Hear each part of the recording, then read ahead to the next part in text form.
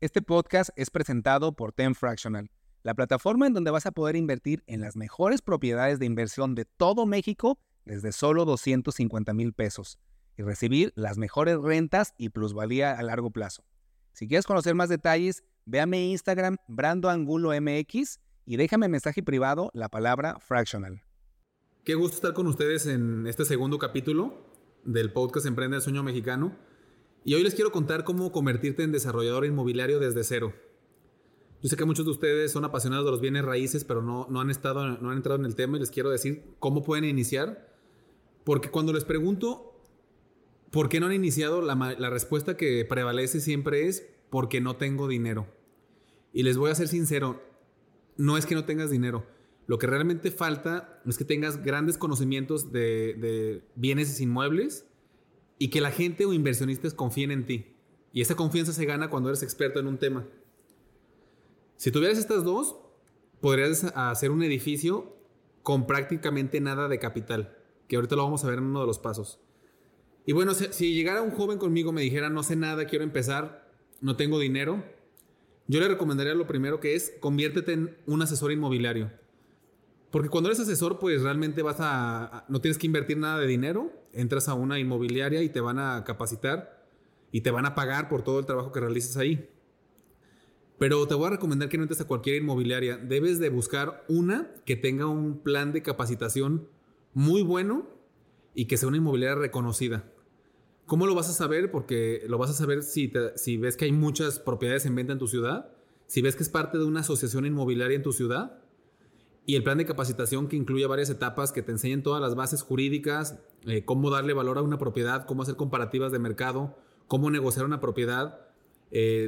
Todo esto son bases que vas a necesitar en todos los demás pasos para seguir creciendo. Además, si eres un buen vendedor y un buen exclusivador, vas a empezar a generar tus primeros ingresos. Exclusivador es cuando consigues una propiedad. En una inmobiliaria vas a tener dos labores esenciales: llevar propiedades para que te confíen propiedades, personas, para que las puedas vender o rentar. Y la otra parte es que vendas propiedades. Con estas dos vas a poder generar ingresos. La primera cosa es que estos ingresos vas a tener que empezar a ahorrar lo más que puedas. Tienes que desarrollar una capacidad financiera y administrativa muy importante, porque va a ser una parte clave para los siguientes pasos.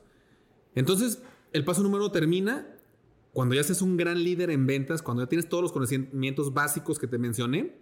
Vas a estar listo para dar un brinco e iniciar el paso número 2. Y el paso número 2 es crear un equipo de ventas. Te tengo que decir algo muy claro. Si no eres capaz de crear equipos de líderes, no vas a llegar muy lejos. Por más que seas un emprendedor súper capaz, muy inteligente, si no te rodeas de gente que sea muy capaz y mejores que tú, tu impacto va a ser totalmente limitado. Pues aquí sí tienes que aprender ciertas capacidades nuevas, que son administrar, crear equipos de trabajo. Tienes que tener cierto liderazgo, saber de finanzas. Cuando tengas todo esto, ya vas a poder empezar a buscar a tu nuevo equipo de ventas. Lo que vas a hacer es crear tu inmobiliaria. Y para crear tu inmobiliaria, antes de que contrates a la primera persona, te recomendaría que generes todo un proceso de scouting y de contratación. Esto es por error propio. Yo en algún momento de mi vida tuve 10, 15 asesores y no vendían nada. Cuando hice un buen proceso de captación de personas, con las habilidades que quería que tuvieran y con los valores que quería que tuvieran, con 2 personas vendían más que 15. Entonces, es mucho mejor que tengas una sola persona a que tengas 5 que no vendan nada. Enfócate mucho en no meter a cualquier persona y que sea alguien que realmente sí va a vender y que sí va con los valores que tú quieres para tu empresa.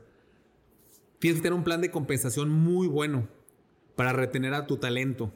Tienes que tener esquemas de comisiones, generar bonos, todo un esquema para que la gente esté feliz en tu empresa y esté creciendo. Claramente tienes que crear un plan de capacitación muy importante. Así como tú aprendiste mucho, cada que entre alguien contigo debes de darles todo un plan de capacitación. En muchas empresas entran a trabajar asesores y los mandan directamente a trabajar sin saber nada. Tú no puedes hacer eso. Tienes que generar todo un plan de 1 o 2 meses para hacerlos expertos antes de que los mandes con un cliente. Y cuando los mandes la primera vez, mándalos con otro asesor que ya tenga mucha experiencia. Ya que tengas, yo empezaré con 2 asesores nada más. Y ya que se nivelen tus ingresos y tus ventas y con estos 2 asesores ya te está yendo muy bien, continúa contratando asesores. En algún momento vas a tener ya 4, 5, 6 asesores, tus ingresos deben de subir, tu administración debe de seguir siendo muy buena, acuérdate de eso, vas a seguir ahorrando. Claramente como ya ganas mucho más, debes de ahorrar muchísimo más. Ahorita vas a ver para qué en las siguientes etapas. Y la siguiente etapa, entonces en este momento ya fuiste un gran vendedor. En el paso número 2 ya te convertiste en un experto y creaste tu inmobiliaria. Ya tienes un gran equipo de ventas. Ya ahorraste, ya tienes cierto dinero. El paso número 3 yo lo que hice en el paso 3 fue comprar una propiedad, remodelarla y venderla. ¿Aquí qué debes de aprender? Pues debes de aprender, ya debes de ser un experto en análisis de mercado. Entonces tú ya vas a poder detectar cuando una propiedad está bajo de su valor.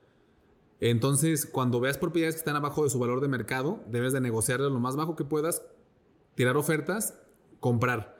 Aquí debes de tener cierto también análisis jurídico importante para ver que la propiedad que estás comprando no tenga ningún problema jurídico, de gravamen, de algún juicio, para que no te cause problemas futuros. Ya que compres la propiedad, aquí vas a empezar ya a contratar a algún arquitecto o alguna persona que te ayude a remodelar. Remodela lo básico de la propiedad. Aquí te digo, yo tuve también el error de remodelar y tirar y rehacer una propiedad y después me di cuenta que en el mercado no se paga, no te lo pagan. Entonces remodela closet, remodela baño, remodela cocina, que es lo que la gente valora. Esas 3 cosas la gente la valora mucho cuando te quiere comprar una propiedad. Pon cosas buenas, durables, pero cuida mucho tu costo. Ya que remodeles, pues ya tienes tu equipo de ventas, te los pasas para que la vendan lo antes posible. Cuando recuperes tu dinero y tu utilidad, pues yo lo que hice fue reinvertir el 100%. Yo seguí viviendo con lo que ganaba de la parte de la inmobiliaria y reinvertí esto. Si lo haces, este rendimiento, esta utilidad, este capital va a ser exponencial. Entonces en no muchos meses vas a poder comprar 2 departamentos, luego 4. Y pues imagínate, el crecimiento no va a tener límites si lo sigues haciendo bien. Otra forma de hacer esto, si no tienes el capital para comprar un primer departamento con tus ahorros, es poder asociarte con una persona que sea dueño de una propiedad y no tenga dinero para remodelarla y tú poner la parte nada más de la remodelación y con un contrato de asociación en participación poder realizar este movimiento y venderla y repartirse las utilidades entre el propietario, el que se queda con el costo lo que vale la propiedad y un pedazo de la utilidad y tú con el otro pedazo de la utilidad. Ya que hiciste todo esto, pues ya tienes cierto conocimiento del desarrollo, pero ahora viene tu primer gran proyecto. Y aquí sí son muchísimas las habilidades que tienes que aprender nuevas. Ya es un proceso un poco más complejo. Aquí quiero que construyas tu primer proyecto desde cero.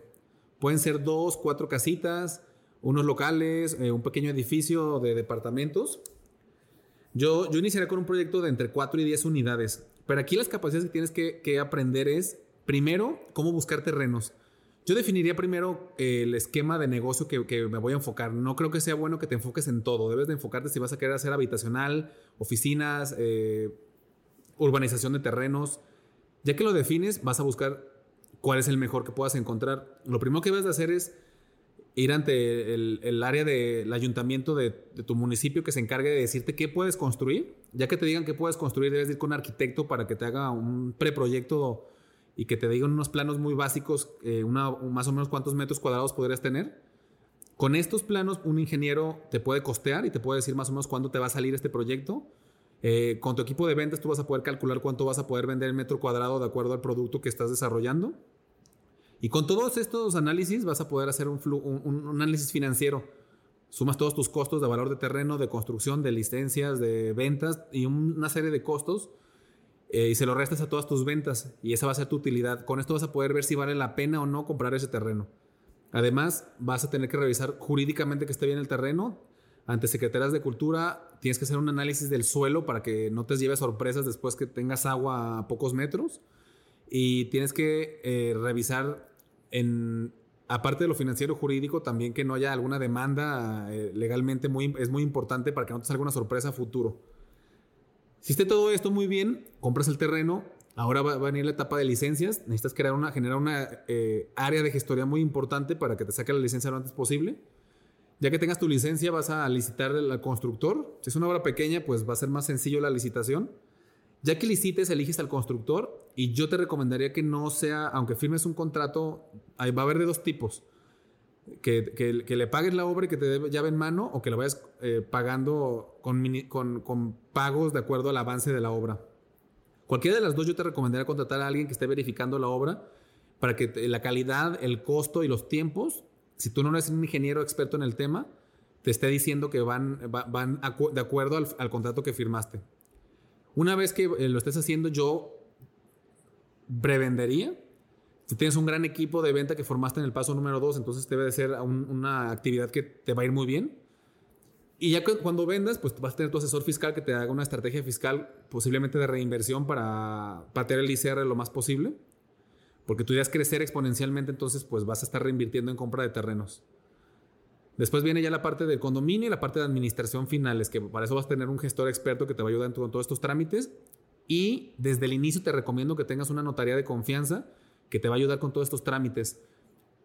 Siempre tú mándales todo tu trabajo, todas tus escrituras, para que ellos te den la asesoría gratuita y sea un ganar-ganar para las dos partes. Entonces aquí ya, esta es la forma con la que vas a desarrollar tu primer proyecto. El paso número 5 es un paso crítico. Si lo logras, vas a abrir una puerta en donde no hay límites para el crecimiento de tu empresa. Este paso es volver tu modelo de negocio exponencial. Y en esta parte lo que debes de hacer, ya vas a buscar hacer proyectos más grandes, de 10 unidades para arriba. Pero aquí vas a necesitar meter una palabra que vas a escuchar mucho, porque cuando escuches que el negocio inmobiliario es financiero, lo vas a entender cuando te cuente esto. Necesitas apalancarte. El apalancarte es utilizar dinero de terceros. De terceros es en preventas, que te están comprando con antelación y con ese mismo dinero estás construyendo, entonces no tiene costo. De bancos, que aunque te cobran una tasa de interés, no es dinero tuyo. De inversionistas privados. Hay muchas formas hay muchas formas de capitalizarte con dinero de terceros. Si aprendes a usarlo bien, aquí es donde vas a aprender a hacer un proyecto sin meter casi dinero de tu bolsa. El primer paso es generar para esto ya tienes un modelo de negocio muy confiable en donde la gente quiere estar contigo y quiere invertir contigo, porque veo que tu proyecto que hiciste, lo que has hecho, ha sido alguien que cumple su palabra y que da buenos números. Si lo logras, va a haber gente que te quiere aportar sus terrenos. Hay personas que tienen un terreno muy, muy padre, pero que no tienen el dinero para desarrollarlo.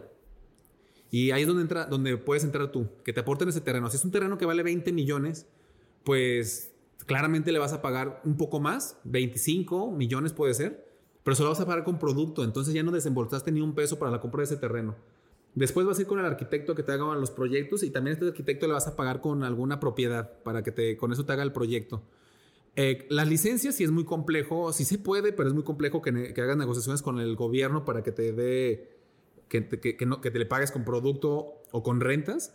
Entonces aquí diría que sí vas a desembolsar capital, que son gastos preoperativos para pagar licencias y demás gastos con el gobierno. Después viene la construcción. Si haces una preventa espectacular, depende del producto. Hemos construido en Brada Grupo Inmobiliario desarrollos en donde con la preventa pagamos el 100% de la construcción.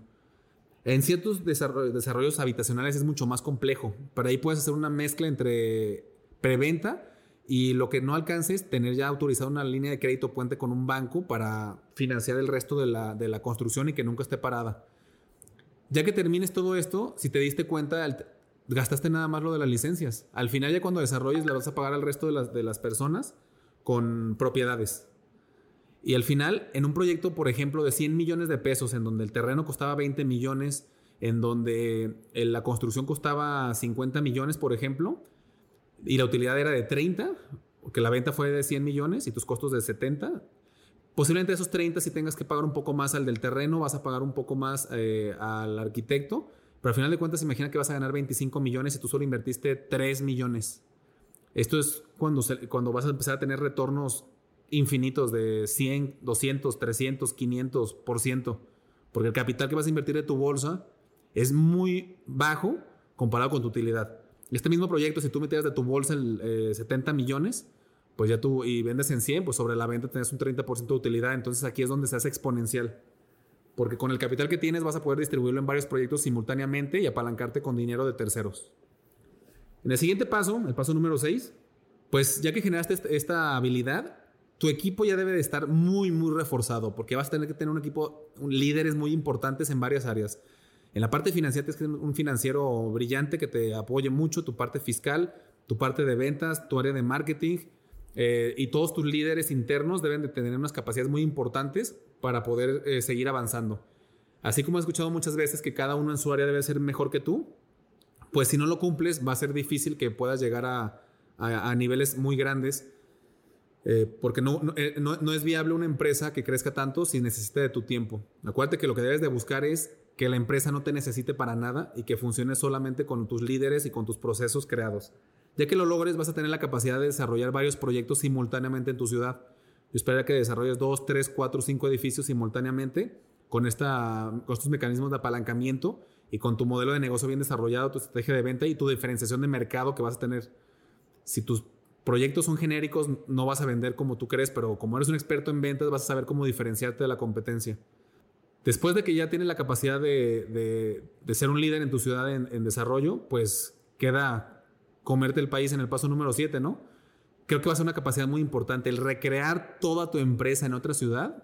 Si ya lo hiciste aquí, hiciste varios edificios, te aseguro que vas a tener la habilidad de poder ir a otra ciudad y recrear toda tu estructura y tus procesos, porque realmente esto que les estoy comentando funciona aquí y funciona en cualquier ciudad del mundo. Entonces aquí en México, si vas de Guadalajara a Monterrey, a Ciudad de México o cualquier ciudad, tienen distintos nombres las instituciones, pero el proceso es el mismo, los análisis son los mismos. Y entonces con esta capacidad vas a poder llegar a las ciudades más importantes y tener desarrollos en varias ciudades de edificios simultáneamente. Con el tiempo ya no va a ser una torre de 10 departamentos. El mismo proceso va a aplicar cuando sean torres de 50, 100, 200, 300 departamentos en las mejores zonas de la ciudad, porque el proceso y las bases son exactamente las mismas. Aquí me quedo porque sí hay más pasos. Yo vería como los siguientes pasos: convertirte después a futuro en un fondo de capital, en una fibra, en donde ya es muy complicado desarrollar y en vez de eso vas a captar dinero para invertir con un montón de desarrolladores, porque tú ya eres experto en analizar proyectos y desarrolladores, pero ese lo vamos a poner como un punto extra que todavía me falta mucho para llegar, entonces lo comentaré en algún momento. Y esos son los 7 pasos para convertirte en desarrollador inmobiliario desde cero. No tienes que tener dinero para poder convertirte en un gran constructor y desarrollar los mejores edificios en todo el país. Yo te quiero comentar con mi ejemplo. Yo empecé hace muchos años sin nada de capital, solo con un sueño, y aprendí que con estos pasos que les dije, con este apalancamiento, con este conocimiento profundo de los bienes raíces, puedes levantar capital y conseguir inversión para formalizar y cristalizar estos sueños de ser desarrollador.